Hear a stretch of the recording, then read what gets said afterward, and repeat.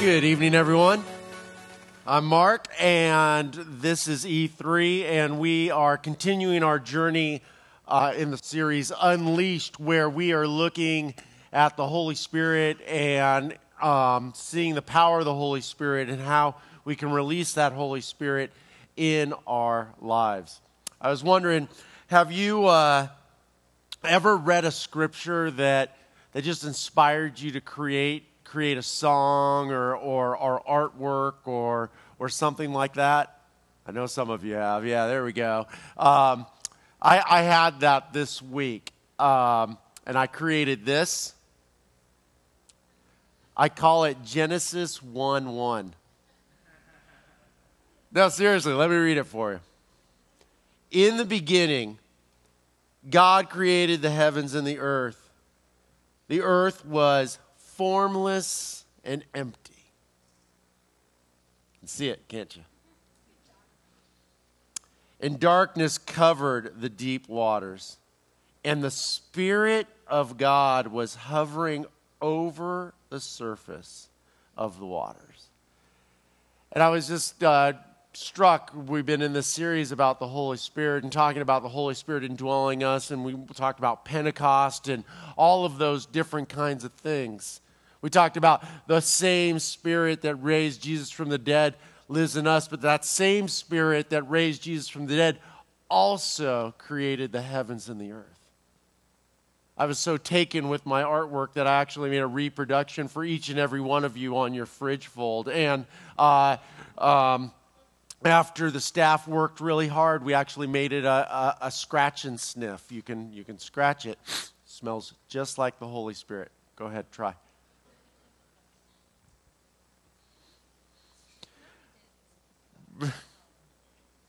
But the idea of this power, the Holy Spirit, one thing that this communicates to me is this limited, unbuffered, just kind of presence of God. There's nothing holding the Holy Spirit back.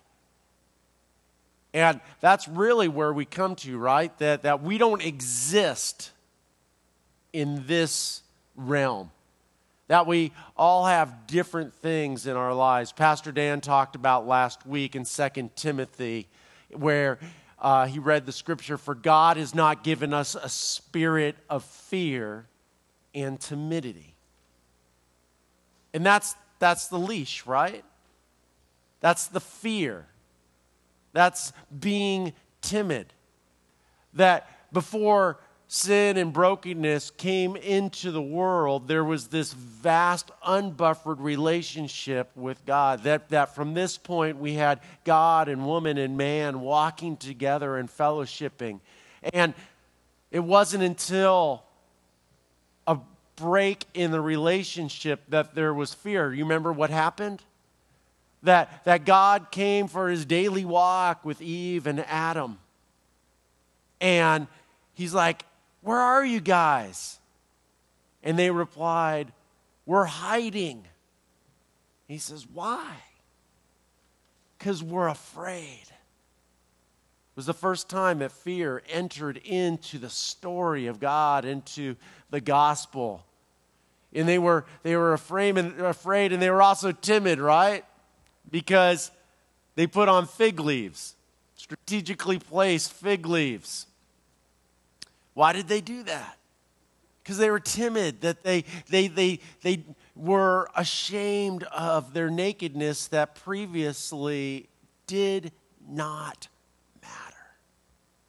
But that's not the way it was originally meant to be. That wasn't the vision, that the Spirit of God is to give us power and love and self-discipline. And unfortunately, our artwork, our masterpiece gets a blemish because of this fear. And I think for a lot of us, this fear takes shape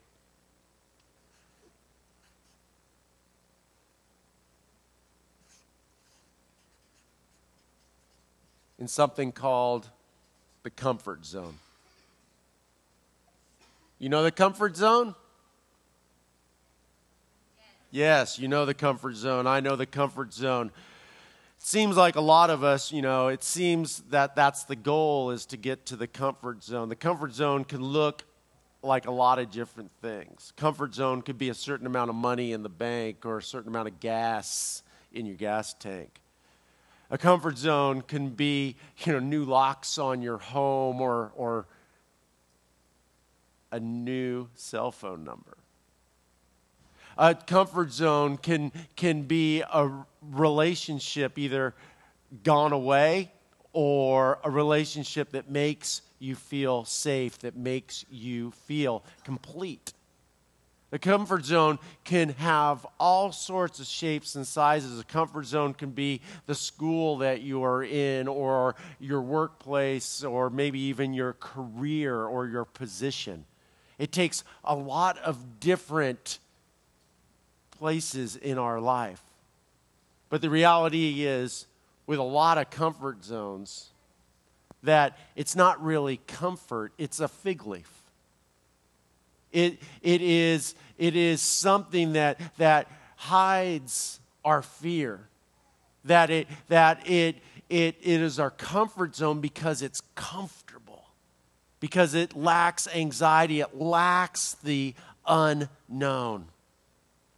The only problem with the comfort zone is that it removes us from the wide open spaces of grace, the wide open spaces of mystery that happens outside of our control. The problem with a comfort zone is that it is only as big and only as powerful as you can imagine. And that, I believe, is not what God has envisioned for us. He's envisioned so much more. In fact, Paul talks about this in Ephesians chapter 3, verse 16.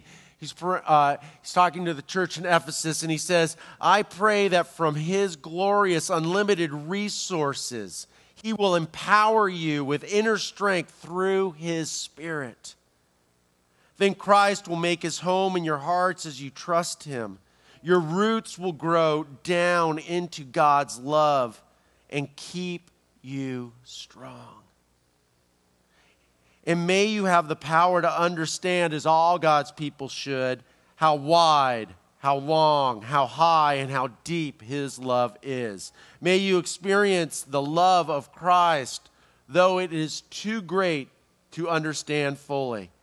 Then you will be made complete with all the fullness of life and power that comes through God. We will become fully human, that we will remove these barriers between us and our Creator and our God.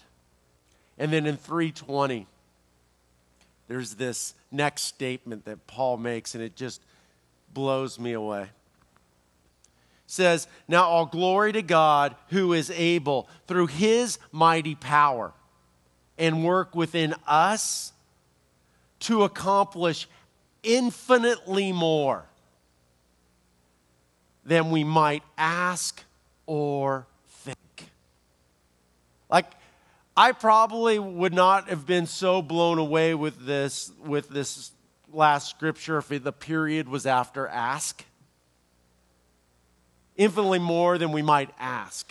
Okay, because that could be timid, right? That we'd be afraid to ask. But even to think something so large that our mortal minds, our human minds, cannot even imagine it.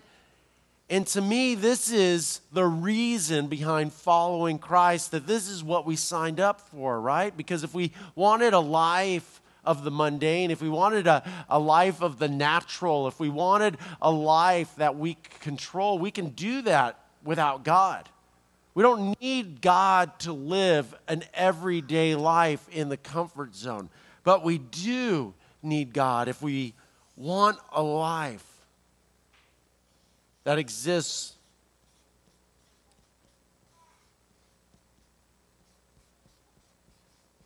where the magic happens.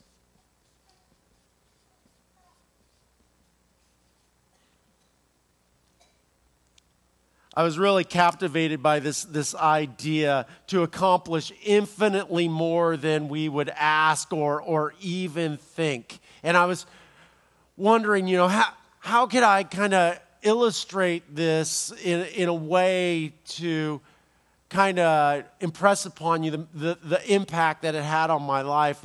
And last weekend I was in Portland, and I don't know about you, but when you travel, one of the hard things when you travel is you don't know where to eat. And you don't know the local hangouts, you don't know all the little nuanced places, and what ends up happening a lot is people end up going to places like Applebee's.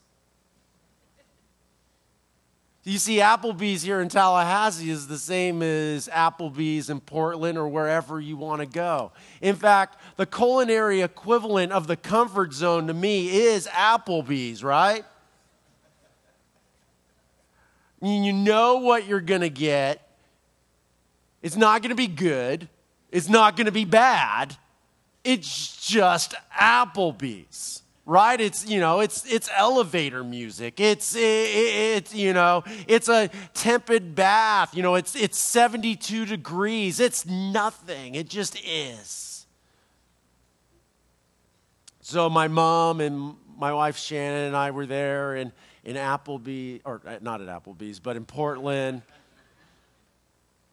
And we're like, where should we eat? And then my mother did something that horrified me. She out-teched me. Don't you hate that? When your mom, out-texts you, she's all like, she whips out her iPhone, right? And she's all, well, I'm just going to Yelp. And I was like thinking, what, they have a large print edition of Yelp? What's the deal there, right? And so not to be outdone, I whip out my Android, because I'm a follower of Christ.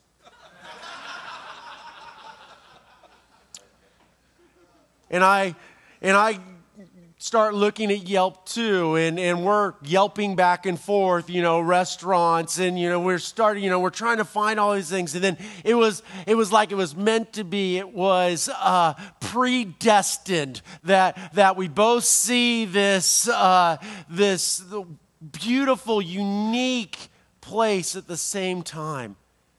It was called Koi Fusion. And it had all of these reviews, and we started reading it, and it was confusing. You see, Koi Fusion was a Korean immigrants' restaurant, but it was a Mexican food restaurant. And all the reviews, you couldn't even make sense of it. It was like they were speaking in tongues and you didn't have anyone to interpret. And we were so intrigued with this, and we decided we were going to go find this Koi Fusion. So we drove around and around, and we finally, after asking several people, we found it, and we got there. And sure enough, on this little stand, it wasn't even a restaurant, you couldn't sit down or anything, of this stand, they had on there that you could get burritos. You could get tacos, you could get nachos, and you could get quesadillas. Or a quesadilla, I guess. But all the things that went in it was from his native homeland. You could only get like kimchi in your burrito, and tofu, and bean sprouts, and Korean short ribs, and all of this stuff. And I knew I was not at Applebee's. And I took a bite of my kimchi, tofu, bean sprout burrito. And I said, wow, this is infinitely more than I would have ever might asked or even thought about. I had no idea there was a place on this earth. If I would have thought about it, I would have figured it was in Portland, where a Korean man came to our country and fell in love with Mexican kind of cuisine and as a vehicle and made this beautiful fusion. And that's really the difference, right? The comfort zone is where a lot of us live is Applebee's, and we get that, and it's nice and it's predictable. But at Applebee's, you're never going to get a kimchi burrito. Now, is it true that you're probably not going to have horrific experience or get lost or killed at Applebee's or you're probably less likely to get food poisoning at Applebee's? Yeah. And if the draw of the safety net of knowing that what it's going to be brings you in, that's all you're ever going to experience. But for those reckless few, those few that want to take a step out into a place where there are no guarantees, but there is infinitely more than you would ever think to ask or even think about. There is something more. But the question is, for those of us whose culinary experience has been limited to Applebee's, how do we take a step out from the comfort zone? How do we get from the comfort zone to where the magic happens? And culinary for us, it was Yelp. But what about spiritually? Well, I think Paul gives us a clue about that in Romans chapter 15. In verse 13, he says this: I pray that God, the source of hope. Here's our first clue. The source of hope.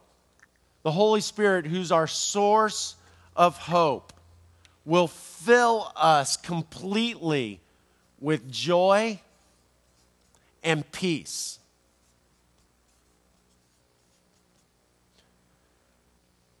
You see, I don't believe spiritually you can be here without this. This leap is impossible. But once you experience the hope and you are filled with the joy of being reunited with your Savior and with the God who created us, and you experience that peace that transcends all understanding, then, because you trust Him, you'll be able to take a step from that comfort zone into a place where the magic happens. Paul puts it this way: then you will overflow with confident hope through the power of the Holy Spirit. Now, the Holy Spirit is, as the gifts of the Holy Spirit are given, there's two real types of gifts from the Holy Spirit. There's positional gifts, and then there's service type gifts. The positional gifts, Paul lists those out in Ephesians 4 and verse 11. He says, now there's these gifts Christ gives to the church: the apostles, the prophets, the evangelists, and the pastors and the teachers. Now, I know a lot of times when we're not really in-depthly, rooted in church, we kind of like wonder, or different church traditions give a hierarchy to different ones of these things. So I just wanted to take a moment to talk about the positional things of the gifts to the church. First, the apostles. The apostles are the ones who are sent. When Christ commissioned the disciples, they became the apostles. And basically, in my mind, it's easiest to kind of understand what an apostle is if you think about, a general or an admiral. You have the commander-in-chief, President Obama, and he has his generals and his admirals and things like that, right? And he gives missions to them. As the commander-in-chief, he sends out them to complete a mission. An apostle is one who is sent to complete a mission, and that's the apostles. Then there's prophets. Prophets are divine messengers, usually talking about something in the future. This is what I consider probably like the worst job as the gifts go, because usually nobody likes you if you're a prophet, because usually you're a truth teller, and you if you're not a truth teller, then you get stoned. Not like stoned, but like they throw rocks at you, and so you got to be right. And people just believe me, after being a pastor for over 10 years, people just don't want to hear the truth. And so you got your prophets. The next is the evangelist. And evangelists, I think evangelists have got a bad rap because of like TV evangelists. Yeah, most people think evangelists, they think with somebody with a bad comb over and like white leather soft shoes, and they're like, I want to heal you and stuff like that. That's not an evangelist. Actually, evangelist, it gets its root word that we get the word gospel for. And the gospel, as we've been talking about, is the full story of God. The story of Israel all the way to completion with the second coming of Christ and the kingdom here on earth as it is in heaven. And an evangelist is someone who wants to invite people into that story, into a relationship with a loving God. Evangelists do kind of crazy things that a lot of other people don't really quite understand. I resonate with this gift. Not because I'm balding or have a bad choice in shoes and things like that, but I love to invite people to the banquet. I love to invite people into a relationship with God. And it takes a lot of different forms. And that's why, like last Friday, I had an amazing opportunity, I felt, to go to something in Railroad Square called the Blessing of the Bikes. One of the organizers contacted me and they said, hey, would you come down on Friday and be part of this this event where you bless the bikes and the riders for the year to come? And I said, oh yeah, that sounds really good. And she's like, great. I need to tell you one thing though. And I just want to let you know, if somebody invites you somewhere or to do something and then after you accept, then they say, oh, wait, there's something you need to know, it's usually not a good sign. But so she's all like, I'm so glad because we haven't been able to find a pastor to come and give the blessing. And I'm like, well, why not? And they're like, well, they get freaked out when they hear that there's going to be Wiccans and a witch and Hare Krishna up there with you. And they're like, she's like, is that a problem? And I'm like, well, not for me, maybe for them, but not for me. Like, that sounds interesting. I'm always looking for unique experiences and things like that. And so I told my son, I said, hey, we're going to be going down and doing this. You want to come? And he's all like, okay. And so they actually had a ride in going on beforehand. So I'm like, okay, let's do the ride in. So we got in our biking gear, right? I'm like, we're cyclists, so we wear spandex, okay? I know I'm 42 years old, and you don't want to hear that, and definitely don't want to visualize it. But so we get on our spandex and our red-eye cycling jerseys, and we show up, and everybody was gracious because no one else was in spandex or cycling jerseys and stuff. So we load up and we start riding through Frenchtown riding down to Railroad Square, and then we roll in, and these guys start yelling, going like, hey, Power Rangers, and stuff like that. I'm like, all right, cool. And then I thought the Power Rangers were there, and I didn't realize it was us. And so we get up there, And, it's this, just this beautiful collision of all these different, just types of beautiful people. And so they're like, okay, go on stage. And, I got to tell you, I was a little disappointed the witch didn't have a pointy hat, but, it is what it is. And so we're sitting there and looking around and just kind of hanging out. All these people start coming with their bikes and all these, interesting bikes. And, they have, but the scene's more like, skinny jeans, not like super skinny like my spandex, but like, and that kind of thing. And so people start giving their blessings. And I quickly noticed that the Hare Krishna guy had these bongos. And every time, like, he affirmed something that somebody said, he would go like, "dung-dung-dung-dung" on his bongos. It was like a Christian, like, amen, or preach on, brother, or something like that. At least that's how I interpret it. So when it was my turn to get up, I was like thinking I was going to get some, support bongo amens and everything. I was pretty excited about it. So I get up there and I kind of make my first, just kind of like mention. And I'm thinking, this is sad, I know, but I'm just going to share it with you. I'm a pastor, yeah, but I'd like to be affirmed once in a while, even if it is from the Hare Krishna guy. So I made this, like what I felt was a reasonably strong, like point about love or something like that. And I kind of waited. I kind of paused a little bit, waiting for my bongo affirmation, my bongo amen. It didn't come.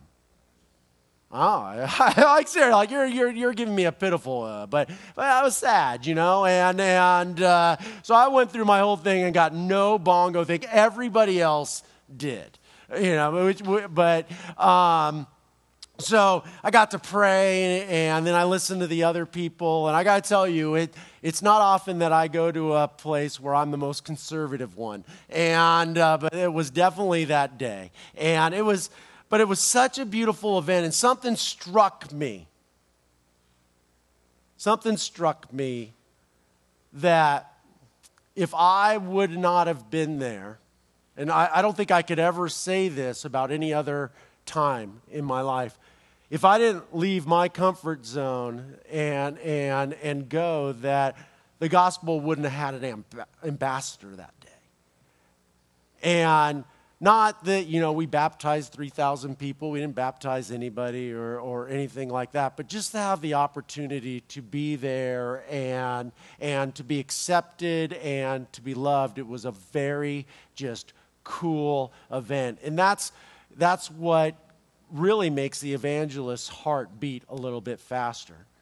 Then you have a pastor. I think about Pastor Dan. He is a great pastor.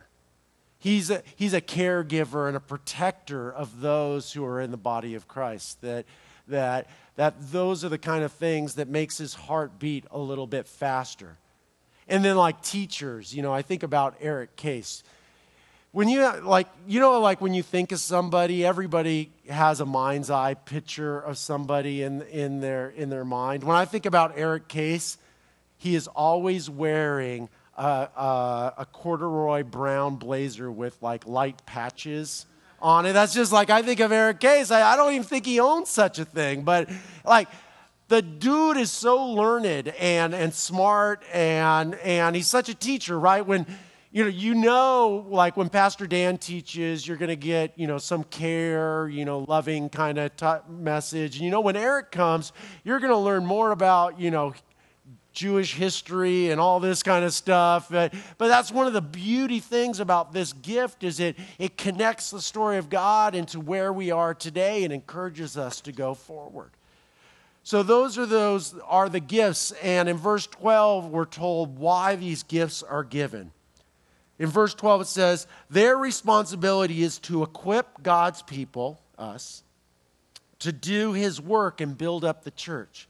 The body of Christ, to build up the church. Why? So we have huge steeples? No. So we can go out and be the conduit of God's love and mercy.